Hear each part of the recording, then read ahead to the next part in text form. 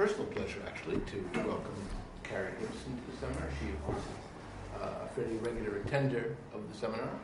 Carrie is an independent historian.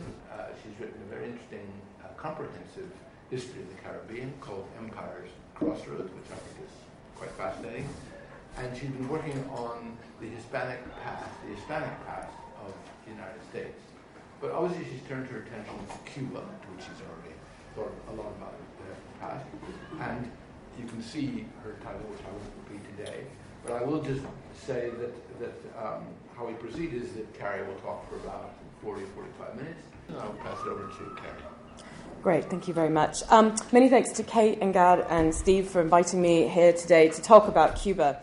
This is the beginning of a new project for me, and this is my first opportunity to put some of the ideas out in public. So thank you all for coming to the talk, and I look forward to comments and questions afterwards. I'll start a bit with an overview of the larger project before going on to the theme of the paper. And I hope it will turn into a book called, roughly at the moment, Buying Cuba. Basically, the idea is that it will be a study of the numerous attempts to control Cuba, be it through force, diplomacy, or, as in the case today, outright purchase. It's a multinational tale involving Spain, Britain, the US, and more recently Russia. And the impetus for the idea comes, of course, from the fact that Fidel Castro recently died, and how Cuba's political and economic future will progress, obviously, remains to be seen. I wanted to find a slightly different prism through which to view Cuba and think about its place in the world. And I'm hoping my exploration of the idea of Cuba as a desired object may yield some useful insights about its history and that of the nations that it has interacted with. So, of course, the United States perhaps looms the largest in the Cuban imaginary, and vice versa, as this cartoon kind of shows. The Mexican president Porfirio Diaz once quipped, "Poor Mexico, so far from God, so close to the United States." And I think that sentiment is very applicable to Cuba as well. So now that the relations between Cuba and the US are being reconfigured, the specter of US interference is rising up again. It remains to be seen what lies ahead, but for the moment, there's some historical riches to mine. The relationship between Cuba and the US has a unique trajectory, not least because obviously the island's the biggest in the Caribbean and it's the closest to the United States, as well as aspects of their shared history, such as slavery. What's interesting for me is not so much that the US made at least 3 cash offers to buy the island, which to modern ears sounds like diplomacy gone mad, but the persistence of the dream of owning Cuba. I suspect we'll see it reawaken in some form over the next few years. There are already rumors that US President Donald Trump wants to put one of his luxury hotels in Havana. Now, no one suspects there'll ever be another cash offer of Cuba, but the possibility of informal empire through trade, economic dependency very much looms. But that's just the perspective looking south from Florida. Going the other way, it's importantly, is the ability of Cuba to weather all these attempts on it and how this contributed to the Cuban sense of national identity. So for this afternoon, I'm going to focus on Cuba and the US specifically and talk about 2 incidents which in what I'm calling the long Cuban-American 19th century, which in my mind runs kind of from the 1790s through the 1920s, that you could kind of argue this century kind of goes up to the revolution. And these are 2 key moments in that. In this paper, I'm going to start by giving a bit of background about early 19th century Cuba and discuss some of the contours that gave it a little bit of a different shape to many of the other islands in the Caribbean, even at this time, as well as a bit of context about the United States in this period. From there, I'm going to talk about 2 key attempts at purchase. First will be 1853, when both places were slave societies, and then the second will be in 1898, when both were on the brink of massive repositionings in the world, with Cuba about to become an independent country and the US a possible imperial power. So first, I'm going to go to some context. Cuba was often called the ever-faithful isle, so here's just a nice vintage map, considered to be resolutely loyal to Spain, of whose empire it had been a colony since 1511.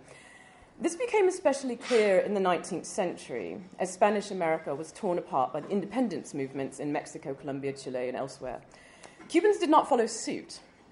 There are many reasons for this, but one factor widely agreed upon is that the elites and the planters were too frightened that a push for independence would unleash a slave rebellion on the scale of the one that took place in Saint-Domingue.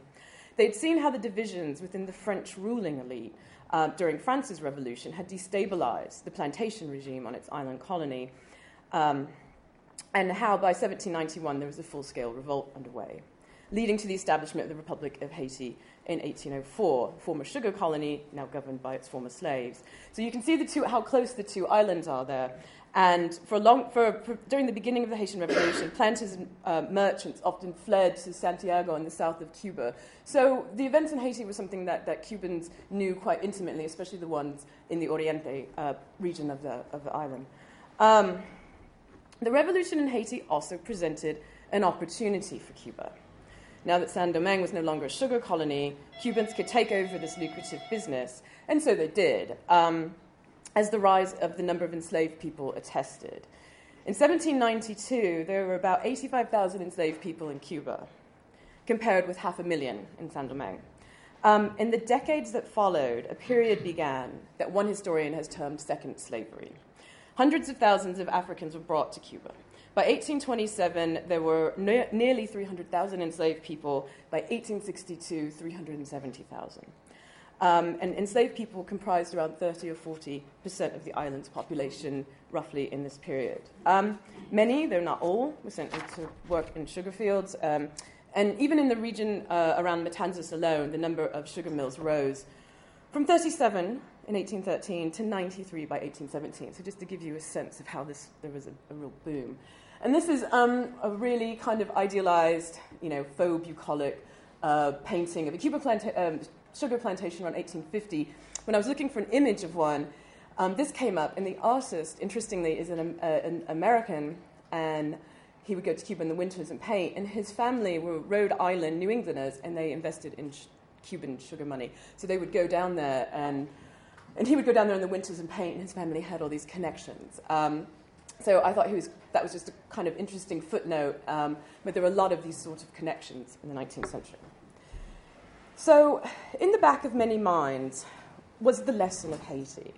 A majority enslaved population was a danger. For many Cubans, only Spain, through its officials on the island and its military, could prevent a similar uprising. This was the thinking, but the reality was somewhat different. By 1817, there were already more people of color combined at 340,000 in Cuba than white at around 291,000. Of the people of color, 115,000 were free and the rest were enslaved. So, not surprisingly, in that same year, Spain grants the Cédula de Gracias to allow more white settlers to come in and bring more Spanish and Catholic European settlers. But the white community had its own fractures, and Spanish officials were often unpopular with local Creole elites. So by the 1920s, many heads had been turned by the idea of independence. There had been a number of unsuccessful independence plots by this point, often involving not only some of the elites, but people of color as well. Perhaps the best known of these is the Ponte Rebellion of 1812. But there had been another one uncovered before that in 1810 that a visitor from the US, William Shaler, had heard about. He had been sent to the island to, quote, feel its pulse. And after he left, he'd heard about this revolutionary plot of independence that involved 15 men. And he was told, quote, the majority are colored men, freed Negroes and slaves, and vagabonds. There was also agitation outside the island for its independence, with Venezuela's Simón Bolívar calling for independence and freedom in Cuba and Puerto Rico in his 1815 letter from Jamaica. Indeed, in the 1820s in Cuba, there was a plot named after him, the Sons and Rays of Bolívar, that was uncovered. And at the same time, there were all these rumors going around from Colombia and Mexico that they were going to invade and liberate the island. So by the 1820s, there is a hotbed of rumors and conspiracies. So while all this was taking place, in the background, the British are there putting pressure on Spain to stop the slave trade. They wanted the Spanish to abolish it and follow them in what they had done 20 years earlier. So throughout this whole period, the United States is sitting and watching and waiting. And it's worth reminding ourselves that it was only a new nation itself, really, at that point, having finished its War of Independence in 1783. And the early 19th century proved a fortuitous time as the US managed to acquire the vast Louisiana Territory. I love a map, sorry, just to give you a sense of scale. That at varying points had been French and Spanish controlled, and they bought it from Napoleon for $15 million in 1803 because he needed to pay for the losses in Saint-Domingue. The United States, then, was being transformed from what had been a string of seaboard colonies to in a largely Spanish-dominated hemisphere to a growing nation now reaching the Mississippi and after the purchase beyond. Still, it did not hold the sort of power European nations did, and much of its initial decades involved juggling the power balances in the Americas, especially when it concerned Spain and Britain. So the near doubling in size that the Louisiana Territory brought the US made its leaders quite optimistic.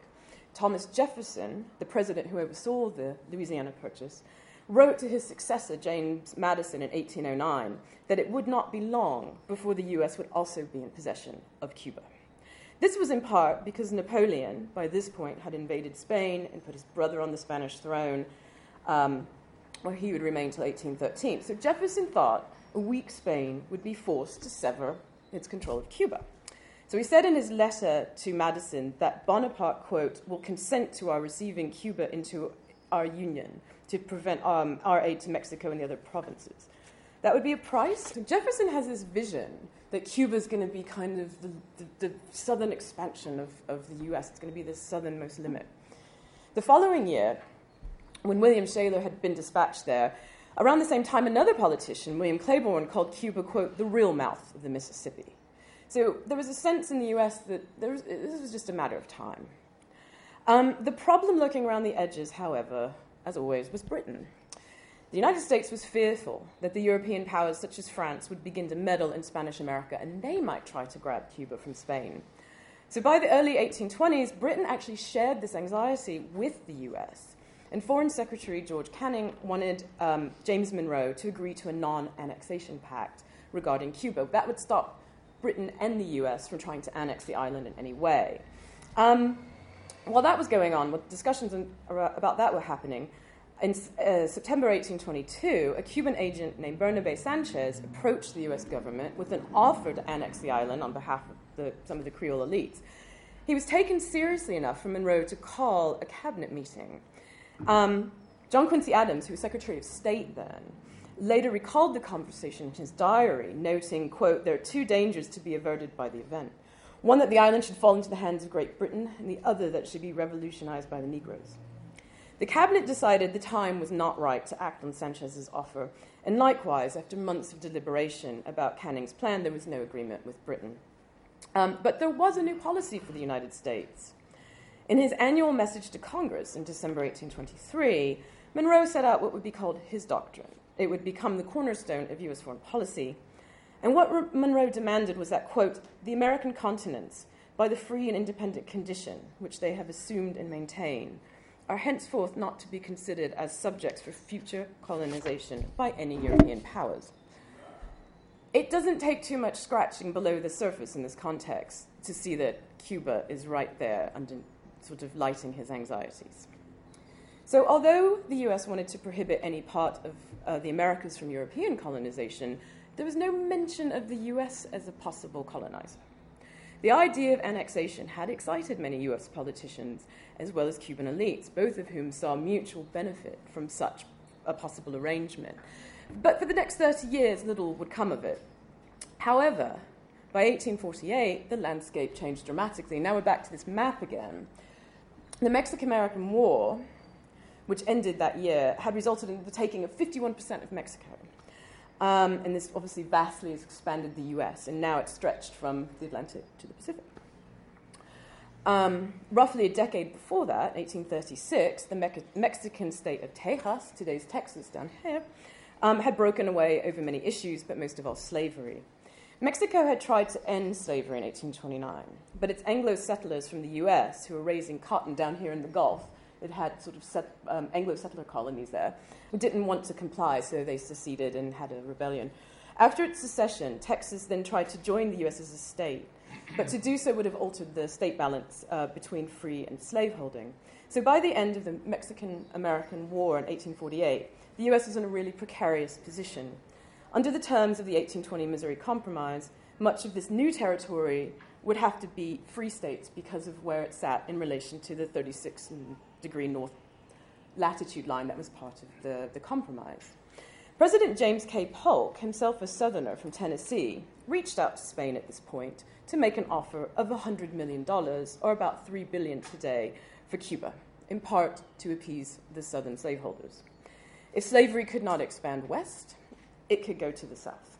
The offer was rejected, though increasingly Cuban annexationists were eager to join the U.S. The 1840s had been a tumultuous period in the island. There had been slave uprisings in Matanzas in 1843, followed by the brutal suppression in 1844 of an independence conspiracy involving black, white, slave, and free people known as La Escalera, which is the Spanish word for ladder, and it was called that because slaves were tied to ladders and beaten in public for information and as punishment. British abolitionists continued to put pressure on the island, and planters were becoming nervous that Spain was going to relent. Cuban exiles in New York, New Orleans, and Florida began to build up support for annexation to the U.S. One such group was known as the Order of the Lone Star, inspired by the Texas Rebellion. Apparently, they are the source of the Cuban flag. As Polk's term came to an end, the Cuban situation remained unresolved. His Secretary of State, James Buchanan, would go on to be president in 1857, and he had earlier written, "We must have Cuba. We can't do without Cuba, and above all, we must not suffer its transfer to Great Britain. We shall acquire it by coup d'etat at some precipitous moment, from which the present state of Europe may not be too distant. Cuba is already ours. I feel it in my finger ends," which is what I used for the part of the title of this talk. So that is some context about what was going on by the 1850s, where we are. And from here, I'm going to talk about the most serious attempt by the island, as well as the corresponding efforts to annex it directly, and the rise of the filibusterers who were trying to bring this about. A filibusterer is basically a land pirate, and the term comes from the Dutch word for freebooter, and its sort of transliteration into English ended up being filibusterer. Their time of prominence was the 1850s for a couple of reasons. The first was the expansion of the United States, which engendered this kind of confidence that an armed group could march into a territory and potentially take it. And Narciso Lopez was considered to be one such man and one of the earlier filibusterers, though their heyday stretched well into the 1850s. And the most famous one is William Walker, who took an expedition down to Nicaragua and tried to declare himself president. But Lopez is sort of 5 years before him. Lopez's Cuban slave-owning brother-in-law was the leader of the Order of the Lone Star. So you can see how these pieces are all starting to fall into place here. And he was intimately connected to these annexation plots. Lopez, interestingly, though, was not Cuban. He was born in Venezuela, where he fought with the Spanish against the independence movement led by Bolivar. He then went to Cuba, and after that Spain, and then went back to the island. And then he lost his commission, and then he made some bad business, and then he ended up in these plots. So around the same time in the US, there was a kind of political storm brewing over the inclusion of California as a free state. So the president at the time, Zachary Taylor, was very distracted with hammering out the Compromise of 1850, and he wasn't really paying attention to what was going on in Cuba. So Lopez and his supporters were now deep into a new plot. He rounded up men, largely veterans of the Mexican-American War, and this is very significant because they were U.S. veterans. He did not round up Cubans initially, using around $80,000 of raised money to pay for the expedition. And just at the point where they're about to take action, President Taylor gets wind of what they're doing, and he tries to stop them.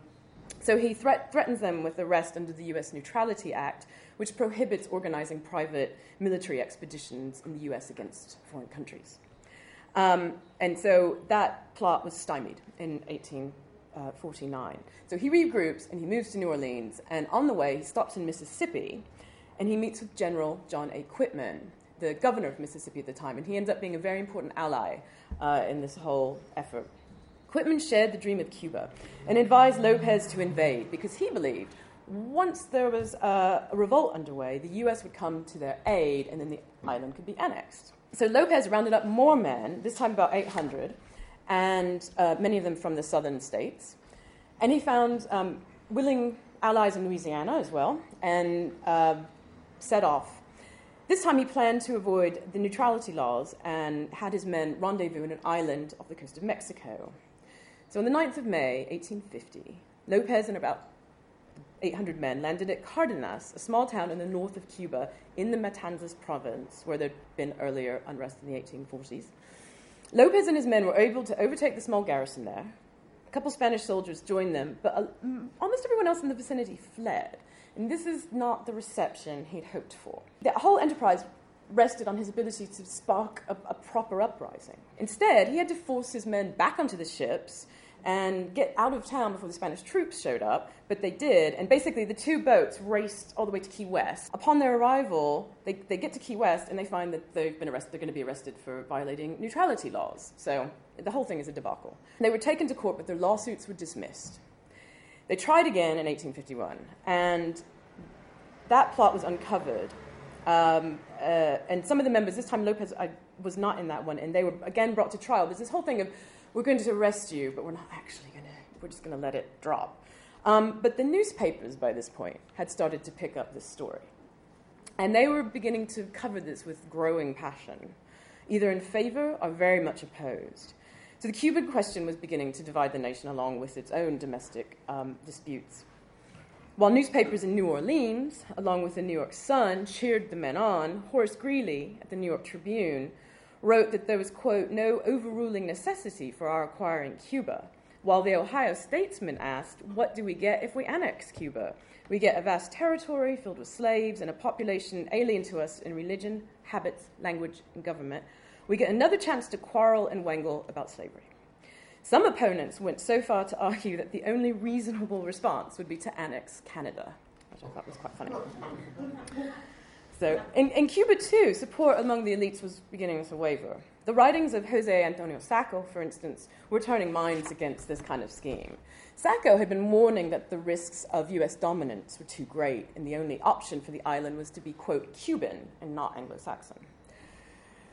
Lopez and his American and Cuban supporters ignored these arguments and readied themselves to try once. This time, the plot began with two related uprisings in July 1851.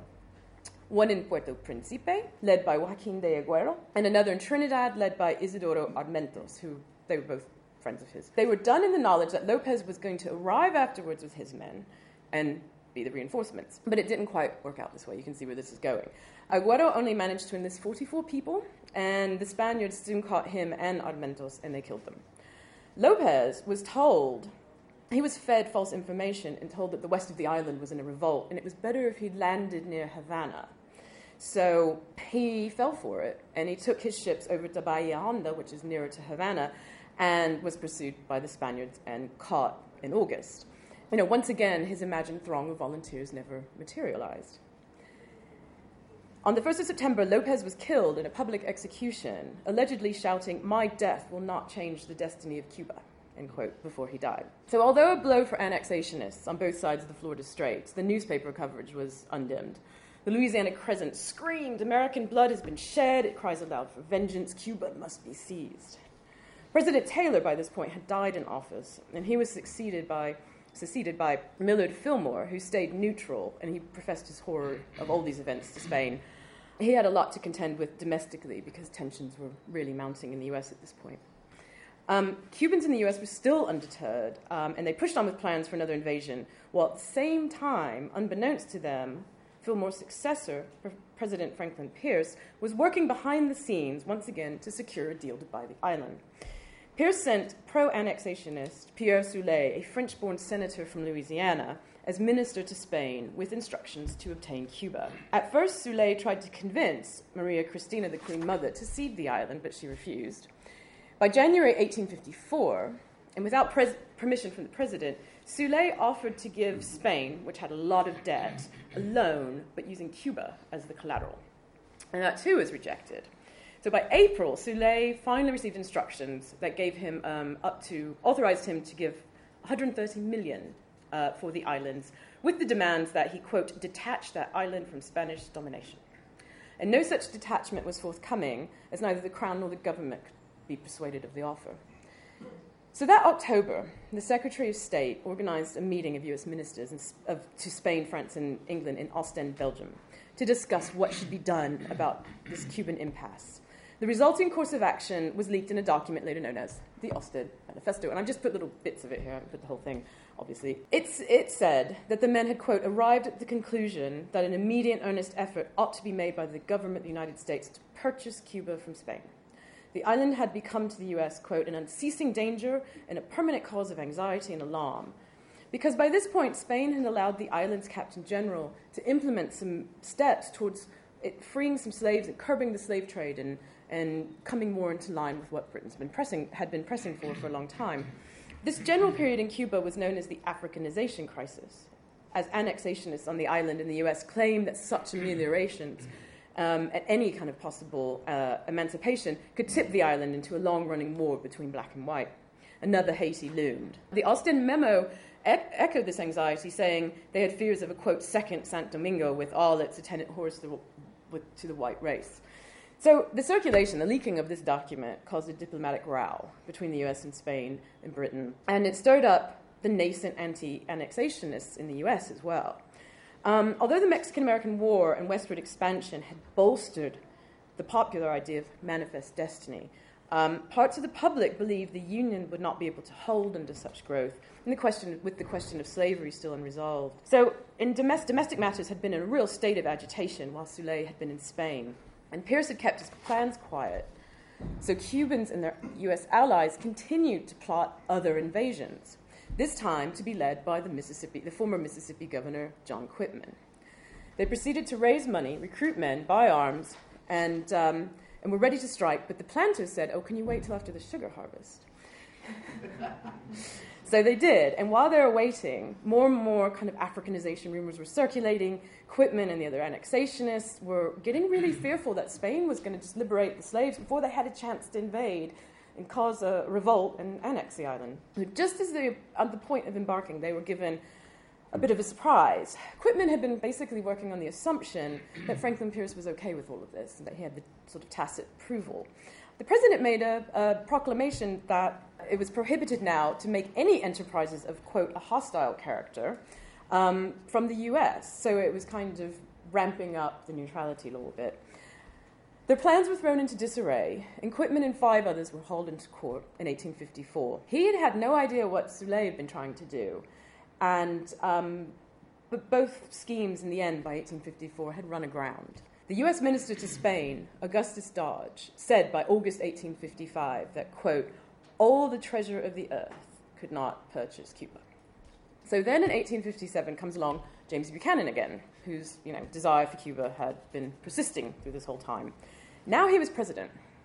So he takes an even more circuitous route, and he meets with a banker named Christopher Fallon, who was a U.S. agent for the Spanish Queen Mother. They devise a scheme by which Fallon will concoct a plan for European bondholders who held Spanish debt to pressure Spain to sell the island so that they could pay the bondholders. And of course the bankers love this. They're like, this is great. But the government's not going to play ball unless you bribe them. So Buchanan arranged for another banker to be basically briber-in-chief, and the Senate stifled the appointment. And the reason the whole thing had even gotten to the point of the Senate is that Buchanan was so eager to do this, he pushed all his plans in front of Congress so that he could get $30 million appropriated for it. The mood, though, in Washington had changed concerning Cuba, and the bill to approve the money was sent to the Senate, but it was never voted upon. Buchanan was undeterred, and he sent William Preston, a former Kentucky congressman, to Spain to negotiate anyway. The issue of money for Cuba came up once again in 1860 in Congress, but it never passed. And the election that year of Abraham Lincoln finally brought the annexation question to an abrupt end. Lincoln did not believe that the issue of slavery could be settled without an end to expansion. The Confederate states began to murmur about adding Cuba after their own secession, but this died down as the Civil War began. This was not the end of the matter, though the underpinning rationale would be forced to change. The United States abolished slavery in 1863, Cuba finally came to an end in 1886. And between that period, the island had suffered a 10-year-long war for independence that had failed. However, by this point, abolition was in place, and slavery could no longer be used to connect Cuba to the United States. Some of the veterans from that conflict had regrouped in the late 1890s to try again, setting out in the War of Independence in 1895. That conflict melded into the US declaring war on Spain 3 years later, and that leads me to the last section of the paper and the final attempt to purchase the island, this time in very different circumstances. So, Jose Marti, anyone who's been to Cuba has seen his face many times. By the late 1800s, Cuba had suffered this long war of independence, and it was about to start a new one. The cost of the island had been great. Cane fields had been ruined and burnt, infrastructure destroyed, tens of thousands of people fled to exile in the US. And one such exile was Jose Marti. He's known as the Apostle of Freedom. He represented in many ways a new thinking about US-Cuban relations. He'd lived in political exile for most of his adult life and was well known on and off the island for his essays and his political speeches. By the 1880s, his time had come. Working out of New York and Tampa, he started to plan what became the Cuban War for Independence. However, at one point he was adamant there would be no annexation or alliance with the US, only Cuba Libre, only a free Cuba. And he wrote in one essay of his trepidation to involve the United States, saying, quote, "I know the monster well because I have lived in its entrails," which is one of his quite famous quotes. And then wondering in another, once the United States is in Cuba, who will drive them out? And I think in many ways you could replace Cuba with a lot of different countries, and that question still has a lot of relevance. In addition, Marti and other Cuban exiles living in the United States during Reconstruction after the U.S. Civil War saw at first hand how the question of color persisted despite the abolition of slavery. Many dark-skinned Cubans in the U.S. faced the same discriminations as African Americans. For Marti, independent Cuba must have equality at its cornerstone. And this was embodied in some ways or symbolized by his appointing Antonio Maceo, a black general and hero of the previous conflict, to be one of the leaders of this fight. In his 1881 essay, Our America, he makes this vision clear, kind of saying, quote, "There's no racial hatred because there are no races. Anyone who promotes and disseminates opposition or hatred among races sins against humanity." By 1895, the attacks had begun. The rebels returned to fight in Cuba. Marti was killed in action that May, Maceo in December. But the rebellion continued. Now, during the 10 Years' War, the U.S. watched a bit from a distance. This time it was paying much closer attention. And the annexationists had been replaced by investors, either eyeing a potential bargain or they'd already bought up land or had significant investments in the infrastructure already. Now, not all the Cuban elites backed Marti, fearing a successful rebellion would leave an uncertain future for their wealth. And in June 1896, a group of around 100 planters and industrialists approached President Grover Cleveland to ask for U.S. intervention in the matter, believing that, quote, "the worst thing that could happen to Cuba would be independence," end quote. The Cleveland administration continued to support Spanish rule, fearing the island would be too socially volatile if it were independent. Again, much of the U.S. public disagreed. The media had taken up this case of Cuba and run with it. The idea of Cuba Libre had taken hold in the popular press. In the late 19th century, the kind of era of what we call, I don't know if it's a US term, but yellow journalism, so this very sensationalist journalism. And there were growing reports about Spanish rule on the island, about starvation and mistreatment of people and terrible economic conditions. And then you start to see lots of cartoons like this in the US press during this time, and so, kind of trying to whip up support for freeing Cuba from Spain. But there was little indication in Washington that Cuban sovereignty would be a suitable replacement for Spanish rule. For the majority of Cubans, of course, by this point, and those leading the fight against Spain, it was the only option. In 1897, William McKinley became the U.S. president, and he made one last bid to buy the island, thus resolving in his mind this long-running issue of the legitimate transfer of power, which in the U.S. mind seemed to be seizure or purchase for the previous 100 years. In January 1898, he instructed his ambassador in Spain to open purchase negotiations with a limit of $300 million. While those talks were underway, the USS Maine exploded in Havana Harbor on 15th of February, killing 266 people. The source of the blast was never identified. Some theories attributed it to an accident rather than to any attack, but it was a suitable call to war. The U.S. issued Spain with one last ultimatum to leave Cuba, and that was refused. The government and military stepped up their plans, while the press absolutely worked itself up into a frenzy. "Cubans must be free," shouted a headline from the Chicago Daily Tribune. Public support soared, and the nation was gripped. There were not only newspaper editorials, but sermons and popular songs and all sorts of things about Cuba. McKinley explained to the Congress that the U.S. had to act if Spain refused to leave Cuba because of, quote, the intimate connection of the Cuban question with the state of our own union. Part of his concern was the potential damage to U.S. citizens' extensive property holdings on the island, which had continued to grow throughout the 19th century. But intervention had its critics. Many Cubans were now in the U.S. were now denouncing such ideas, as was the growing anti-imperialist movement in the U.S. more widely. And this is like a real anti-imperialism cartoon. This says anti-expansionist policy. You can obviously see Uncle Sam is like expanding massively, and then the thing is declined with thanks, like we don't want your anti-expansionist tonic. And part of the reason the anti-imperialists were concerned was because McKinley had made no mention of what form a future Cuba would take. He hadn't directly said it would be free.